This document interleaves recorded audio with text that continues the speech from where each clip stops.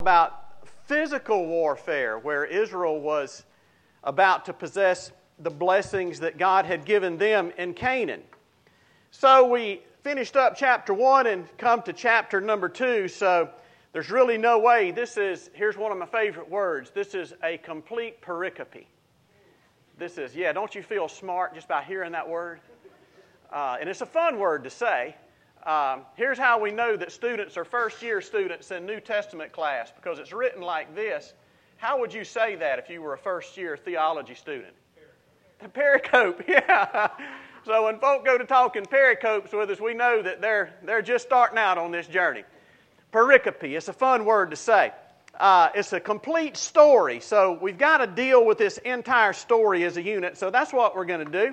I'm not going to apologize for reading all 24 verses, because I promise you, this is the most powerful, most important thing you'll hear all day, is God's Word, right?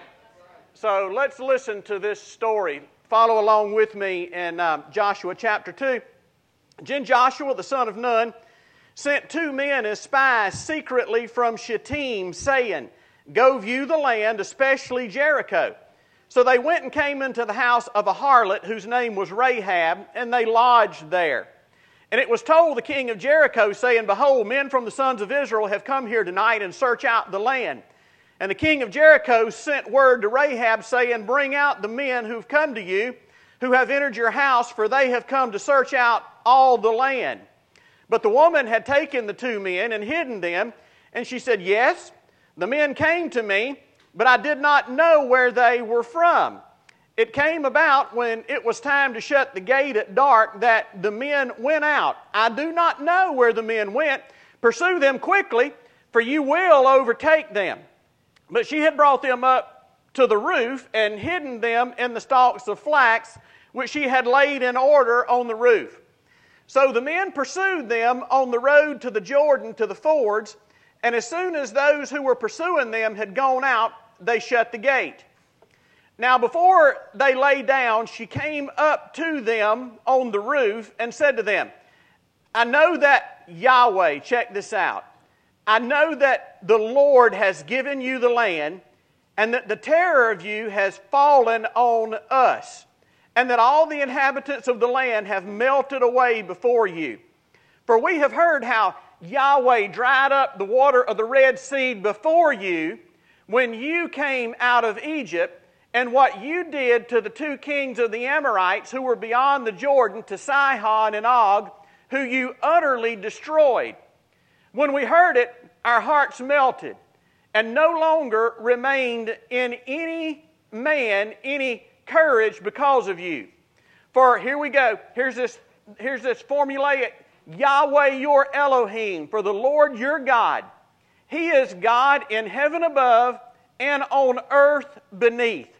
Now therefore, please swear to me by Yahweh, since I have dealt kindly with you, that you also will deal kindly with my father's household, and give me a pledge of truth. And spare my father and my mother and my brothers and my sister, with all who belong to them, and deliver our lives from death." So the men said to her, "Our life for yours, if you do not tell this business of ours, and it shall come about when Yahweh the Lord gives us the land, that we will deal kindly and faithfully with you." Then she let them down by a rope through the window, for her house was on the city wall, so that she was living on the wall. She said to them, "Go to the hill country, so that the pursuers will not happen upon you, and hide yourselves there for 3 days until the pursuers return. Then afterward you may go on your way." The men said to her, "We shall be free from this oath to you, which you have made with us. Swear unless we come, that you have made us swear, when we come into the land, you tie this cord of scarlet thread in the window through which you let us down, and gather to yourself and to your house your father, your mother, your brothers, and all your father's household. And it shall come about that anyone who goes out of the doors of your house into the street, his blood shall be on his head, and we shall be free. But anyone who is with you in the house, his blood shall be on our head if a hand is laid upon him. But if you tell this business of ours, then we shall be free from the oath which you have made us swear. She said, according to your word, so be it. So she sent them away, and they departed, and she tied the scarlet cord in the window. They departed and came to the hill country and remained there for 3 days until the pursuers returned. Now the pursuers sought them along the road, but had not found them. Then the two men returned and came down from the hill country and crossed over and came to Joshua the son of Nun, and they related to him all that had happened to them. They said to Joshua, surely the Lord has given us all the land into your hands, or has given all the land into your hands. Moreover, all the inhabitants of the land have melted away before us. Well, that's a pretty good pericope, isn't it? That'd make a pretty good bedtime pericope, as a matter of fact. Just a good story. But there's a lot of peculiarities here in this story, and you know when I have my whiteboard before me, or behind me, it means I'm going to show you some peculiarities of this story. Now, here's what's cool about the Bible. The form in which the literature comes as important as the content which comes to us. And this story comes to us in a certain form that we've got to look at. Now, this form that I'm going to show you, hear me, I wouldn't show this in a lot of places. I would not. This is seminary type stuff, okay? So what you're getting today is stuff that you pay a lot of good money in order to get. But hear me, don't you worry your little head over this stuff, okay? Because it takes a trained eye and many years of study in order to be able to see these things in Scripture. Here's why I'm showing it to you. I want you more and more to appreciate the intricacies of God's Word. I mean, I really do. Do you know this book is really remarkable? And we say that, but most of us don't know why. But there is so much in this book that our pointed little heads will never even contemplate. We just won't see them because it's such an amazing book. It is indeed a divine book. But now let me show you how this form helps us understand the function of this story in Joshua chapter 2. And if we miss these kind of things, this is why so many preachers today are off in the weeds somewhere. Because they don't understand form. And form will help you stay in the middle of the road. What I want to show you here in Joshua chapter 2 is known as a chiasm. So let me write that down for you. There it is right there. C-H-I-A-S-M, a chiasm. And a chiasm is a literary device that's employed very frequently in the Hebrew Scriptures. I mean, when you can work in Hebrew, you see chiasms just blossom everywhere. And a chiasm can take place over an entire chapter, as we have right here in Joshua chapter 2, or a chiasm can take place over a course of a very tight group of verses, like in Genesis chapter 12, verses 1, 2, 3, 4, and 5, boom, chiasm. We got it right there. But anyway, here's what a chiasm does. Let me write it out here, and it's important that you write it on your paper just like I write it on the board. If you don't write it just like I do, you're going to miss the chiasm, okay? So here we go. Here's how a chiasm functions. Let's look at verse number 1. In verse number 1, we have Joshua sending spies. Do you see that? That's in verse number 1. Now, a chiasm is going to have parallel statements. So just stay with me here as we walk through this. Now, here's where you got to write it just like I do, because this is the significance of a chiasm. All right, next we have in verses 2 through 7, we have their arrival in Jericho, and let's just put a slash and put concern for safety. And that's in verses 2 through 7. And then, after that, we have in verses 8 through 14, we have something else. We have a confession of faith by Rahab. Now, here's where we start to see the chiasm develop. Because here's the parallel statement to 2 through 7. In verses 15 through 21, we have departure of the spies and also concern for safety. So that's verses 15 through 21. Now here's your other parallelism, or your other parallel statement. It's going to come down here, and this is where Joshua receives the spies back, and that is, the account is in verses 22 through 24. Now, I want you to back out and look at this with me for a little while. Here's a chiasm. Here's your parallel statements. 1, 2, 3, 4, and here is our confession of faith. Now, what do you notice about this? This is a chiasm. What do you notice? We got an arrow there pointing us to something, don't we? And what is it pointing us to? It's pointing us to this confession of faith and this story that's found in verses 8 through 14. So what a chiasm does, it was the author's way of showing you in this body of literature what he intends for you to understand and what he intends us, or what he intends to be our major focus. So what is the focus of this story? It is this confession of faith given by Rahab in verses 8 through 14. Now, if we don't understand that as Bible interpreters and expositors, we're going to end off in the weeds somewhere. Can I tell you, I have heard a lot of sermons on Joshua chapter 2, and a lot of them focus on things like this right here. A lot of them focus, Katie, on, is it ever right to do wrong? Because Rahab did what? She told a lie, didn't she?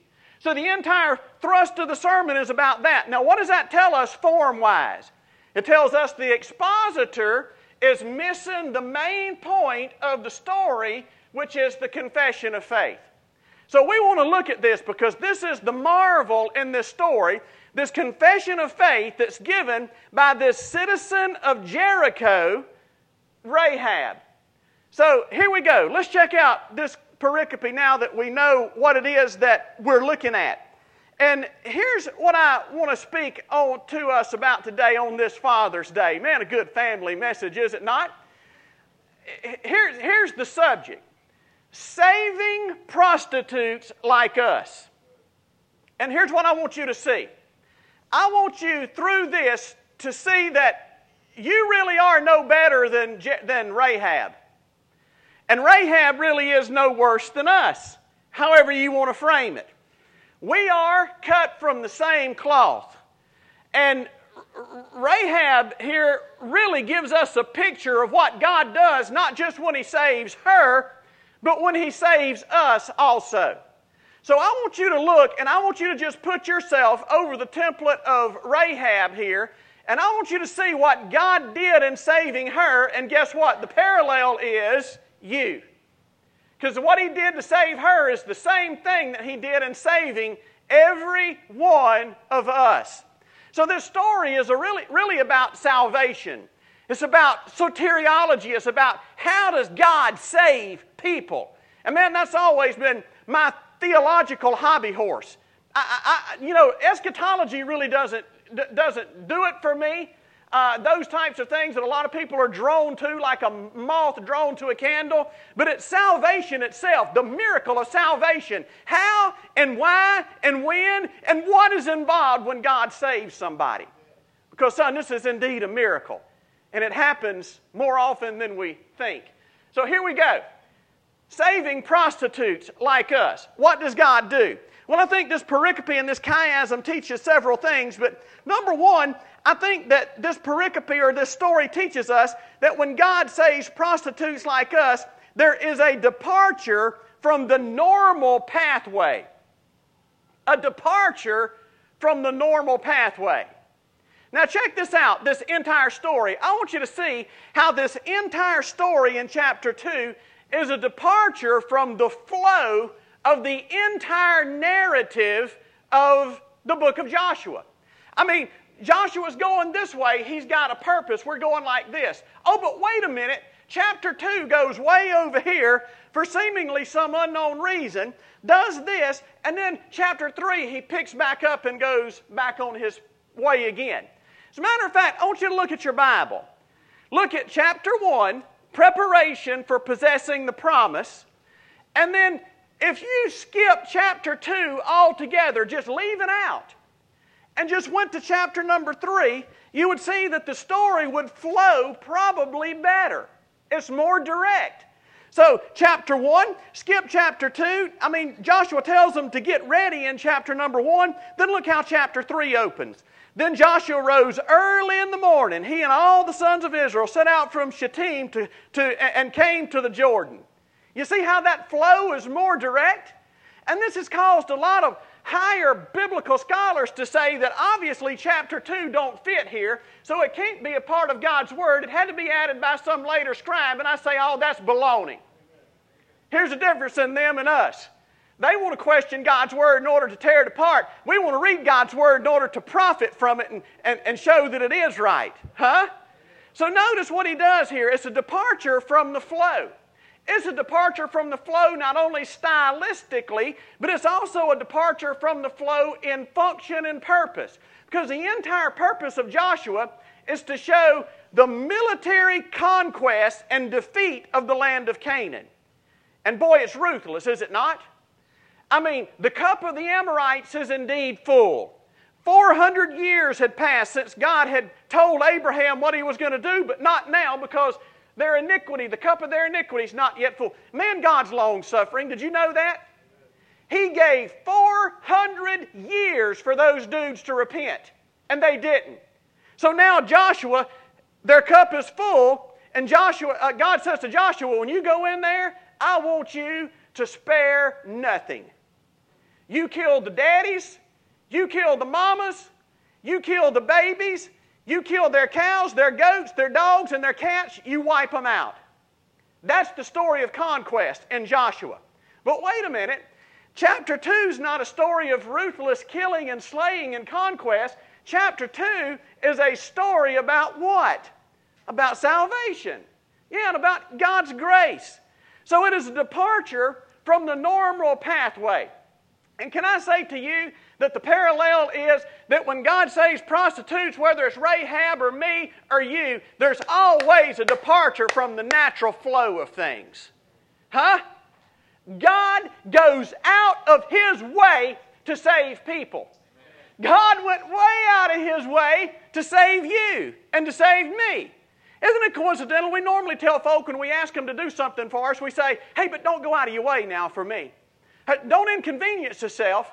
But I want you to know when God saved you, He went a long way from the pathway, huh? Just stop and think about it. From eternity past, the triune Godhead in perfect Trinitarian fellowship needed nothing or nobody. God simply created because He wanted to. And we messed all of that up. But one day in the Trinitarian Council, second person of the Trinity says, tell you what I'll do. I'll be born of a virgin. Son, is that a departure from normal Godhead stuff or what? I'll be born of a virgin in a manger in a little place called Bethlehem, and I'll grow up a lowly, humble carpenter's son. But when I'm 30 years old, I will come out in the public as God incarnate, Emmanuel, God with us, and I'm going to go around doing good and teaching and exegeting God for men, and I'm going to, in the process, make them mad enough that they're going to want to kill me. And he said, I'm going to be quiet the whole time I'm in kangaroo court, because if I open my mouth, I will inadvertently slay the little pinheads with the sword of my mouth. So I'm going to be quiet. And then I'm going to let them nail me to an old rugged cross. And they're going to take me down and put me in a cold, borrowed cave for 3 days. But on the third day, I'm going to come out there with death in my hand. And I'm going to come back. And in doing so, we're going to save some of them. We're going to save. Hey, was that a departure from the normal flow of divine activity? I would say God has went out of His way to save you and to save me. Now, man, how does it make you feel when somebody goes out of their way to do something nice for you? Huh? I mean, do you remember that time when David was running and he was on the run and he said, man, what I wouldn't do to what I wouldn't give for a drink of water out of this well that I used to drink out of when I was a little boy. And 4 or 5 of his Navy SEAL guys that were around him said, hey, did y'all hear what the king said? He said he wanted some of that water. Let's go and get it for him. David was so blown away at what they went through to get him a glass of water until he couldn't drink it. He said, no. This stuff is holy. I'm going to offer this to the Lord. That was just a drink of water. Son, how far out of God's way, how far off the beaten path did he go to save your honey? And yet we act sometimes like we're entitled to more than what he's done for us. And not grateful for it. You see, when God saves prostitutes like us, he's got to take a little detour, doesn't he not? Huh? And that's what he did in saving Rahab. That's the purpose of this departure from the pathway and the flow in Joshua. Stylistically, is to teach us a lesson. But number next, when God saves prostitutes like us, in sending the spies or in sending the messengers, there's an alternate purpose. Now stop and think with me, and think of the parallels here between you and them and her and us and all of that type of stuff. Notice what it is that Joshua did. The Bible says that Joshua sent, in verse number 1, he sent 2 men out as spies. Now, follow me. If their main purpose was to be spies, they failed miserably. Did they not?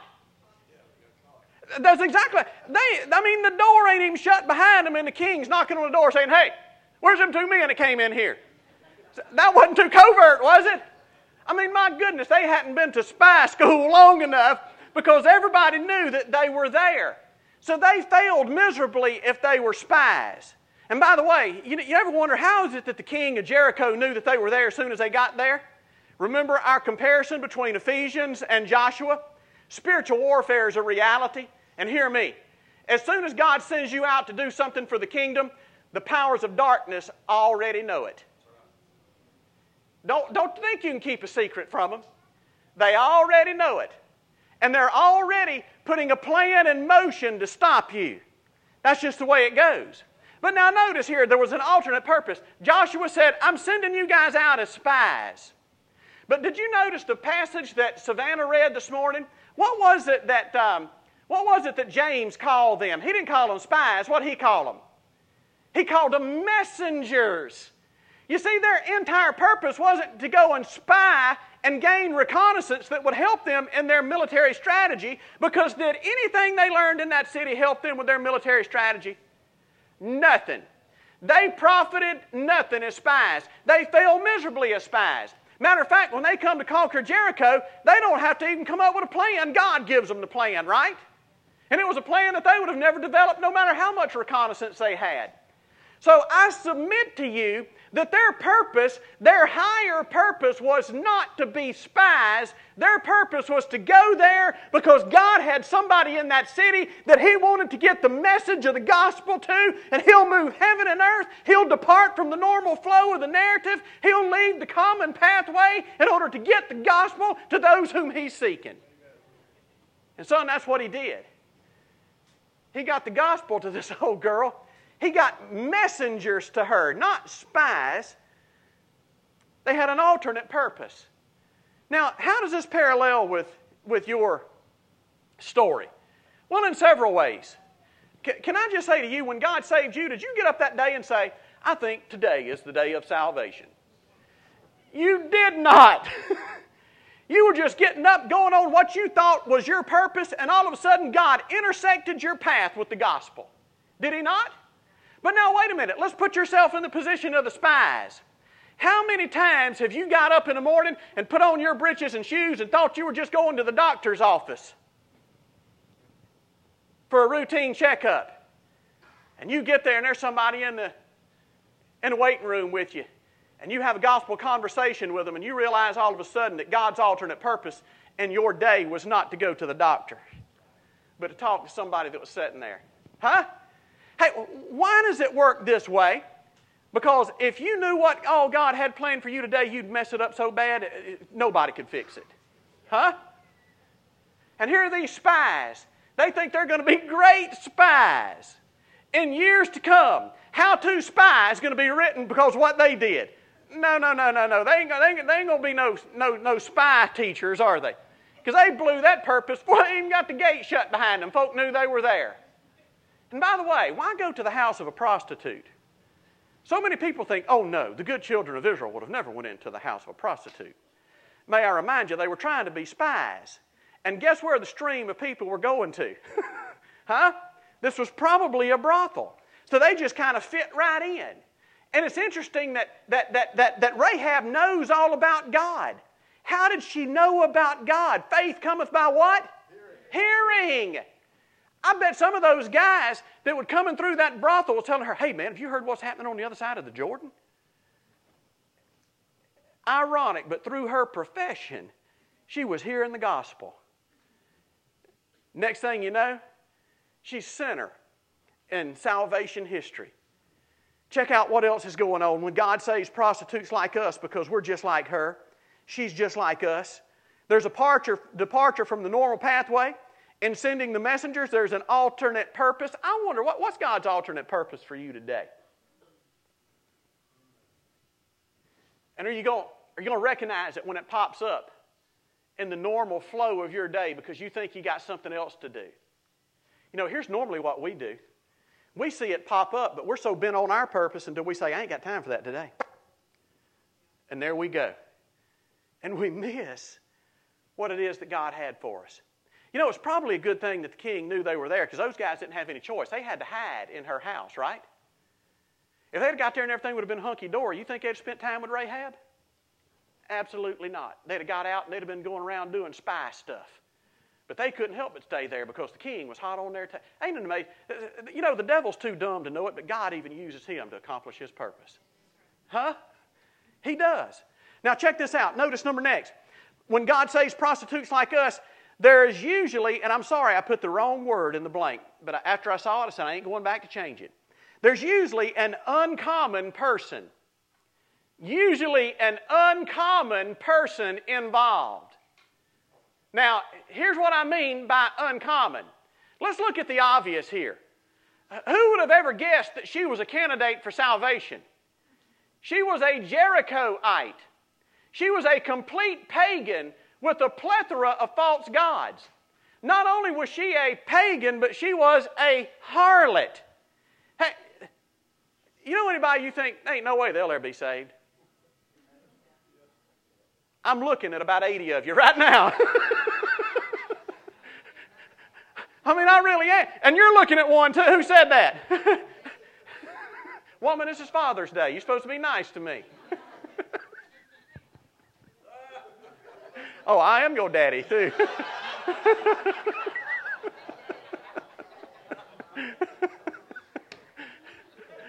Mr. Monk, this thing done went south quick, didn't it? Done went south quick. Hey, there was an uncommon person. Now, not only did she start out uncommon, but she continued to be uncommon. And this is the point I think the author's trying to make. Because here's the deal. In Jericho, how many folks were saved? Rahab. Rahab. She was the only one out of all of out of her whole world. You know, and her family rode her coattail. Did they not? If it hadn't been for her, none of them would have got out of there. But stop and think about it.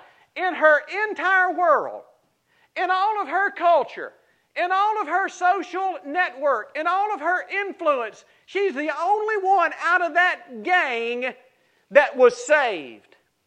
Everybody else perished. Now let's follow this right on along. When God saves somebody like you and me, it's very uncommon. Here's how it's uncommon. Because God just don't save us and get us up to the edge where we make a profession of faith and we get our get out of hell card free punched, huh? Where we have fire insurance. So something takes place. Hey, we are the only one out of our social network, out of our peer group, out of our culture, out of our walk. Man, I'm telling you, that's uncommon. You're the only one saved out of all of that. You see, salvation has never been about the masses. Did you know that? But modern man-centered evangelism has made it about the masses. You read the Old Testament and God talks about a remnant that shall be saved. It was only Israel. I mean, you stop and look about how, as a matter of fact, Jesus taught that. Here's what Jesus taught. He said, broad is the way and wide is the gate that leads unto destruction.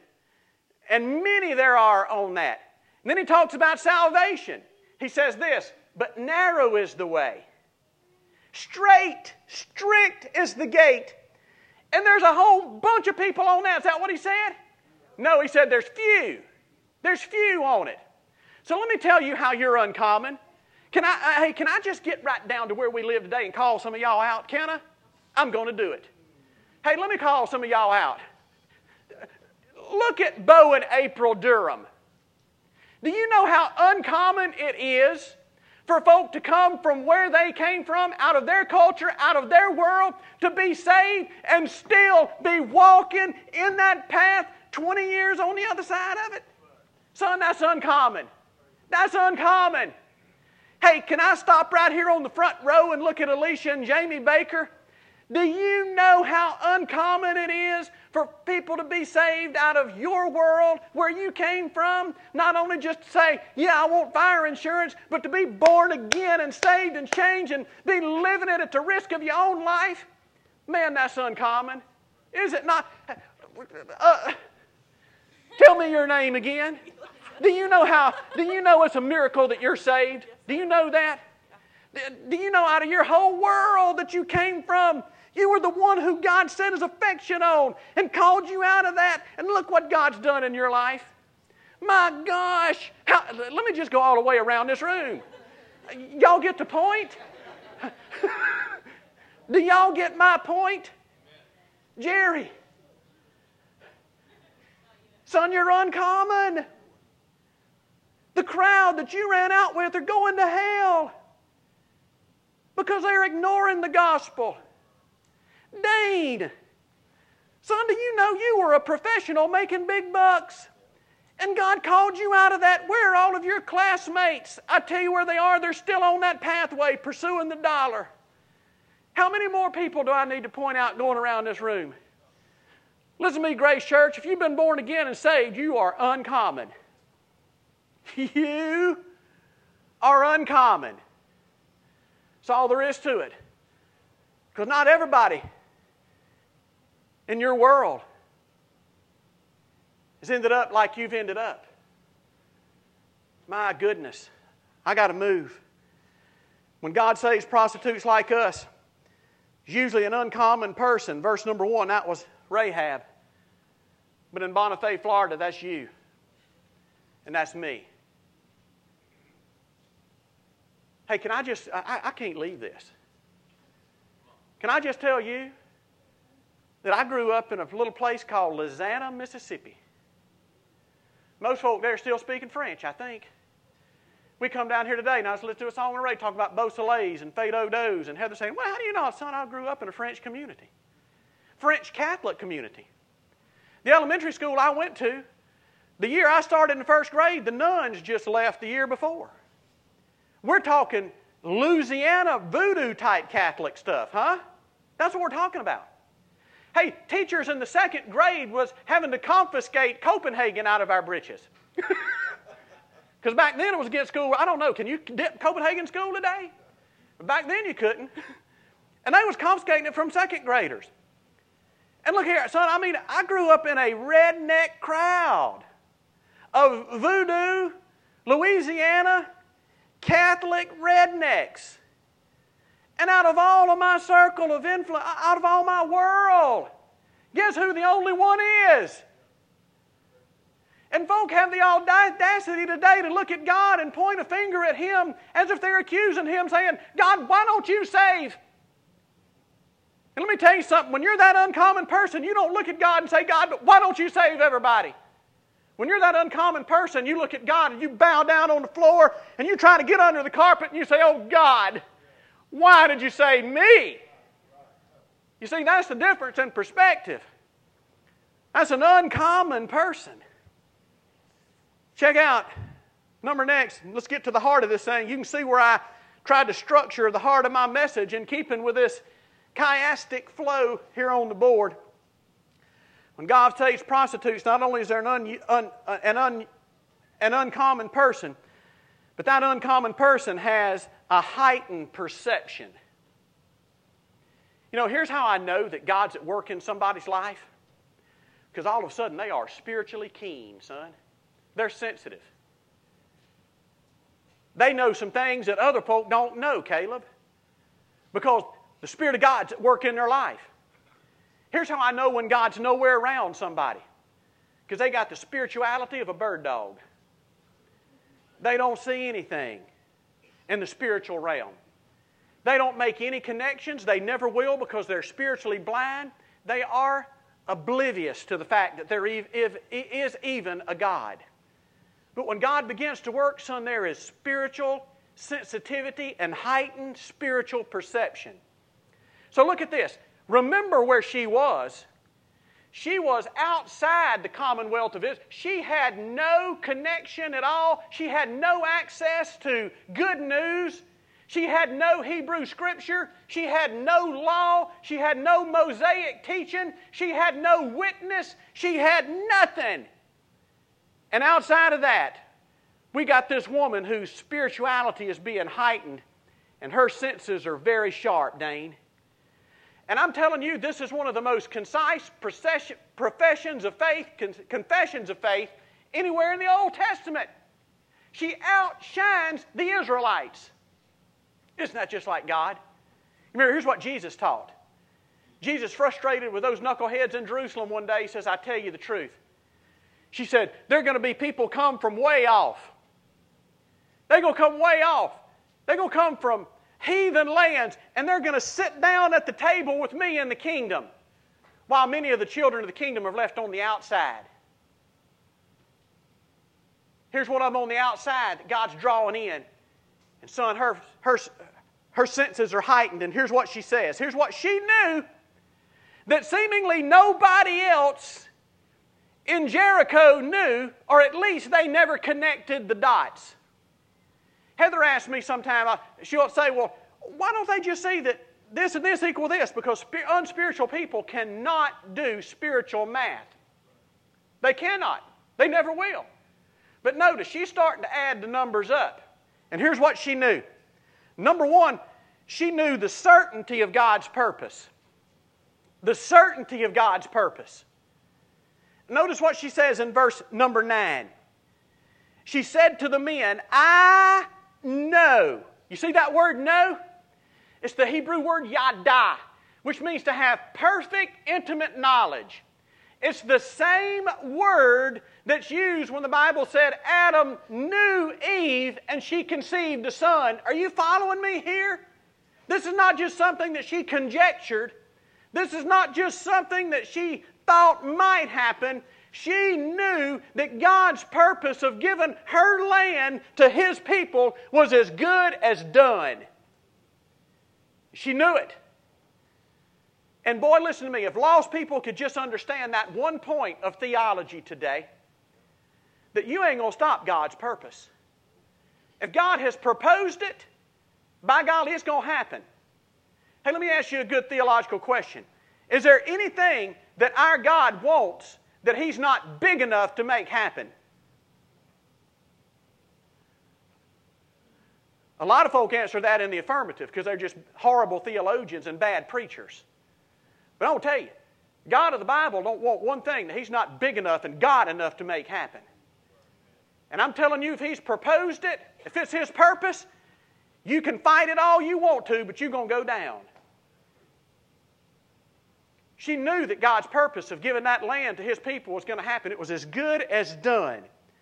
So she knew the certainty of God's purpose. But check out what else she knew. She knew the story of God's actions. Now look with me in verse number 10. This really catches my eye. For we have heard. There you go. You've already answered the question. Faith comes by hearing, and hearing by the word of the Lord. But check this out. we have heard how the Lord, the covenant-keeping, promise-keeping God of Israel, Yahweh, dried up the Red Sea before you when you came out of Egypt. Now, here's what she's highlighting. She is telling them the story of God's actions. Get this, I'm not through. You're going to write this in at the end of that point.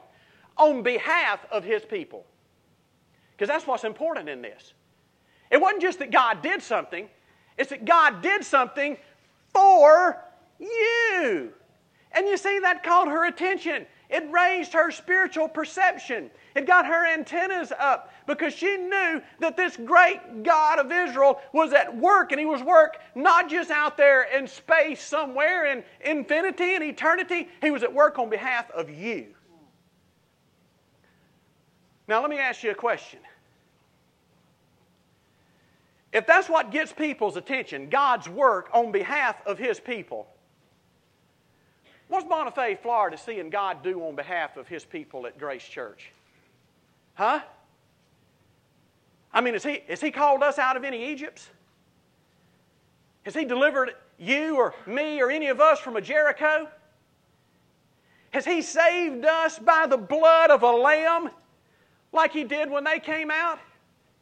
Is He doing things in order to move His people in Bonifay to possess the promise that's His purpose that they possess? Because, man, listen, that's when people's attention, that's when people's perception is heightened. And can I just be honest with you and call a nickel a nickel? The reason so many churches are ineffective and they ain't baptized anybody in so long that you can plant a row of collard greens in their baptistry trough is because the town in which they are planted hasn't seen God do anything for them in so long until they're wondering if there ever even is a God. Hey, listen to me, church. If we lose the story of God doing for us, in us, supernaturally uncommon things, then you can forget grace growing. As a matter of fact, grace will start dying. Because ain't nobody interested in religion. Ain't nobody really interested in church. But son, you get God in the house. Not the physical building, but the body of His people. You get God involved and people start taking note. Wait a minute. The holy Creator God of heaven is at work in His people in Bonifay, Florida? People can't help but stop and take note. Look how heightened her perception was. She knew the certainty of God's purpose. She knew the story of God's action. Verse number 11, she knew the seriousness of the situation. Look at this, Jerry, in verse 11. When we heard it, our hearts melted, and no courage remained in any man any longer because of you. You see, here's the seriousness of the situation. Everybody in Jericho knows that it's just a matter of time before God marches across that Jordan River in battle array with His people, and they wipe Jericho off the map. Can I say it like this? Judgment was coming. Judgment was just a few days out. Judgment was impending. There was a cloud of doom hanging over Jericho, and that cloud of doom said to Jericho, you are as good as destroyed. And she seemed to be the only one that understood the seriousness of the situation. But can I say to you, it's the same today in the United States of America? Hear me. Judgment is coming. It's serious. If you're still alive when God decides to judge this earth, and He will judge it, huh? And I'm wondering why He don't already. I mean, I watch the news and I see stuff that absolutely makes no sense. Even to lost people, we've got so crazy. Huh? I mean, folk who are saying, I don't have binary identification. Well, then what the heck? I'd like to yank their britches down and say, then what is that? Huh? I mean, come on. Stop being stupid. But here's what's going on, son. Listen to me. Judgment is coming. And we're flying flags, being proud of our sinful rebellion against God while the clouds of doom are gathering and nobody even sees it. But I'm telling you, listen to me, judgment's coming. Judgment's coming. But not only in that manner, if you die as an unsaved person, that's not going to be a good day. Do you know that? And do you know what? You are going to die. Your death is just as certain as judgment. And if you die and you stand before God just being a good old boy from Bonifay, I hate to tell you, but that ain't going to be a good day. You see, this situation is serious. If you're here today and you've never been born again, your situation is more grave than the situation in Jericho. You're standing on the precipice of going into eternity without Christ. You are not going to be in control anymore.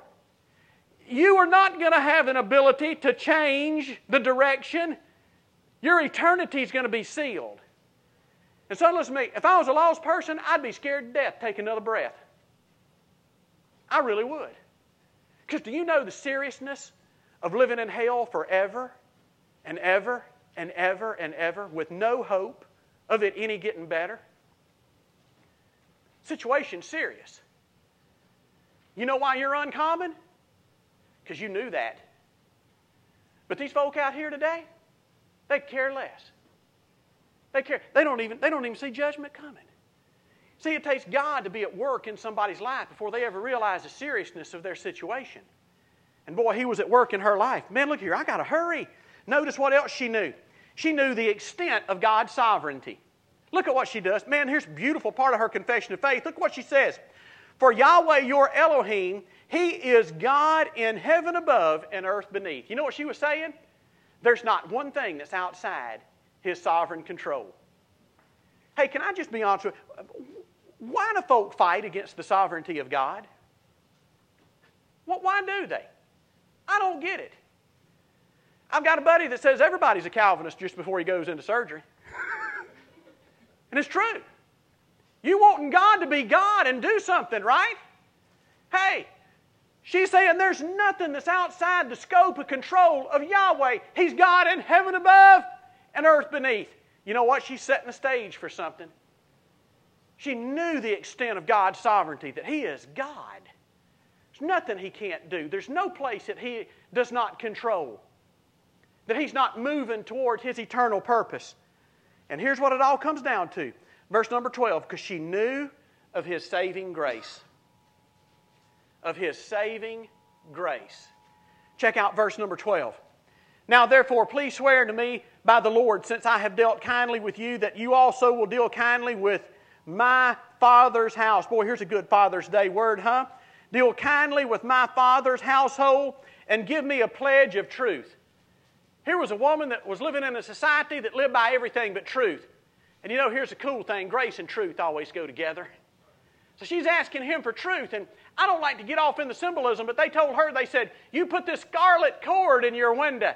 And a lot of people want to go to the blood of Christ, but I don't think that's the symbolism because we're still living in the Old Testament. But I tell you what the Israelites did place above their door when God was passing the death angel over. What was it? It was the blood of the Lamb. And when He saw the blood on their doorpost, He passed over. Everybody else in Egypt died. But these uncommon people with blood on their door were spared. And here she is, asking for a saving bone of grace. My goodness, that's how God saves prostitutes like you and me. Now check out these next two things, and I've got to be done. Matter of fact, I need to be done right now. When God saves prostitutes, there's heightened perception, but there's also a change of personal loyalties. A change of personal loyalties. Listen to me. Do you realize that write these two things down. Here's what she did. She abandoned her people. Totally abandoned them. She withheld truth from them at the risk of her life. She risked her life for salvation. And my goodness, we won't even get up and go to church on Sunday morning to worship the God who gave it to us. And she put her life in jeopardy. If the king would have found out what she'd done, I promise you, she would have been literally flailed or skinned alive for treason. Because she abandoned her people. Her loyalty shifted from her people to his people. See, she abandoned her people and she associated completely with the people of God. That's what happens when God saves somebody. That's why, listen to me, Bonifay. You know where I'm going, don't you? I challenge you to walk through the streets of Bonifay or the city and knock on somebody's door and find one person that says they're not saved. Everybody thinks they're saved. But ask them this next question. Well, what church are you affiliated? Oh, we don't go to church. I ain't going down there with that bunch of hypocrites. You don't have to go to church to be saved. How many of you have heard that hogwash until you want to vomit when you hear it? Huh? Let me tell you what you do when you're saved. You turn your back on your people and you run to associate with the people of God. Warts and all, huh? You just do. God puts love in your heart for the brethren. And that's what she did. We're going to see in the narrative to come how she's living right in the middle of Israel. My goodness. And here's what I see so many times, especially in these small towns. I counsel with pastors all the time who are fired. You know why? Because most churches, if you got to stand with spiritual truth in the Bible, or my good old buddy network that's ruled this church for the past 148 years, I'm standing with them. One of my preacher friends called me not long ago who's pastor in that scenario. Here's what his deacons said to him. 7 deacons got him in a room, and they said, Pastor, you can let this issue go or else. Because here's what they said. Every one of us in this room are from here. We've been born here and raised here. We'll die here. You are the outsider. The way we see it, you're the most expendable one in this room. They told their pastor that. Can I say to you, those 7 men need a good dose of salvation. Because they're still sticking with their people rather than God's people and God's Word. And man, that's so common. It's so common. Where's your loyalty today? Is it with your crowd or is it with God's people? Because here's the deal. Your crowd ain't saved. Hey, you're the uncommon person whom God saved out of your Jericho. She was not loyal to her king at all, son. She said, my only hope is the King of Kings, and I'm hanging out with His people. Now check this out, and I'm done. Not only is there a change of personal loyalties, but there's also an eternal place in history. And can I say this to you? God didn't save you just so you can go to heaven when you die. God saved you because your life is eternally significant, and He wants you to do something eternally significant with us. That after you're gone, people know that you were here for 60 or 70 or 80 years, or 10 years as a believer. So here's my question to you. What eternal difference has your life made since God saved you? What eternal place in the history of salvation do you hold, do you occupy? Now let me show you how old Rahab had an eternal place in history. Matthew chapter 1. I want you to see this. Remember this. Oh yeah, she's an unlikely candidate for salvation. She is a bona fide pagan prostitute. And my goodness, look where she ends up in history. Matthew chapter 1, verse number 5. You know what Matthew's doing here. He's giving us the genealogy of Jesus Christ, of the Son of God. And look in verse number 5. Here's what the Word of God says. And Salmon was the father of Boaz by Rahab. Do you know who Salmon was? He was a prince in Israel. And here a former prostitute marries a prince in Israel. They have Boaz. Boaz marries Ruth. You remember last summer we preached through Ruth? Ruth's mother-in-law, guess who she was? Rahab. Rahab was her mother-in-law. And son, she stands in an eternal place in all of history as a trophy of God's saving grace, saving her uniquely out of Jericho. Don't tell me God doesn't have a plan for your life. He does. And it's eternally significant. Here's the deal. You're not on that side of the lineage of Christ. You're on this side. She's listed in the Hall of Faith in Hebrews chapter 11 for her great acts of faith. And yet so many times professing believers are forgotten before the grass even grows over the raw dirt where they were buried. I'm telling you, that's not God's purpose, and that's not God's plan for those who He saves uncommonly out of Jericho. Thank God He took a detour one day for me. Thank God one day He took a detour for you. Hey, let's make the most out of it, out of our gratitude for His glory. Stand with me, please. Father in heaven, thank You for Your word. God, would You heighten our spiritual perceptions just as You did Rahab, so that we will not miss the alternate purpose You have for us today, the higher purpose that You've placed before us. God, may this church live in the flow of salvation history in such a way that Bonifay and even the uttermost parts of the earth hear what God is doing for His people in Bonifay, Florida. So I pray for these folk whom You have assembled together. God, You have a great purpose for us. God, would You cause this church to live out of gratitude for an eternal difference to take a place in history for the glory of our great God. I pray for those today who are in a serious situation, that they've never been born again. Judgment is impending. Oh God, would You call them to Yourself out of their Jericho today? I pray for those who are disassociated from Your people and still hanging out with their crowd and their loyalties are there. Would You call them to associate with Your people today? God, whatever it is You've done, today may we have the faith of Rahab and serve this God who is Lord of both heaven and earth, and submit our lives to Him for our good and Your glory. And we pray it in Jesus' name. Colin Dollar's up here on the front row. Dr. John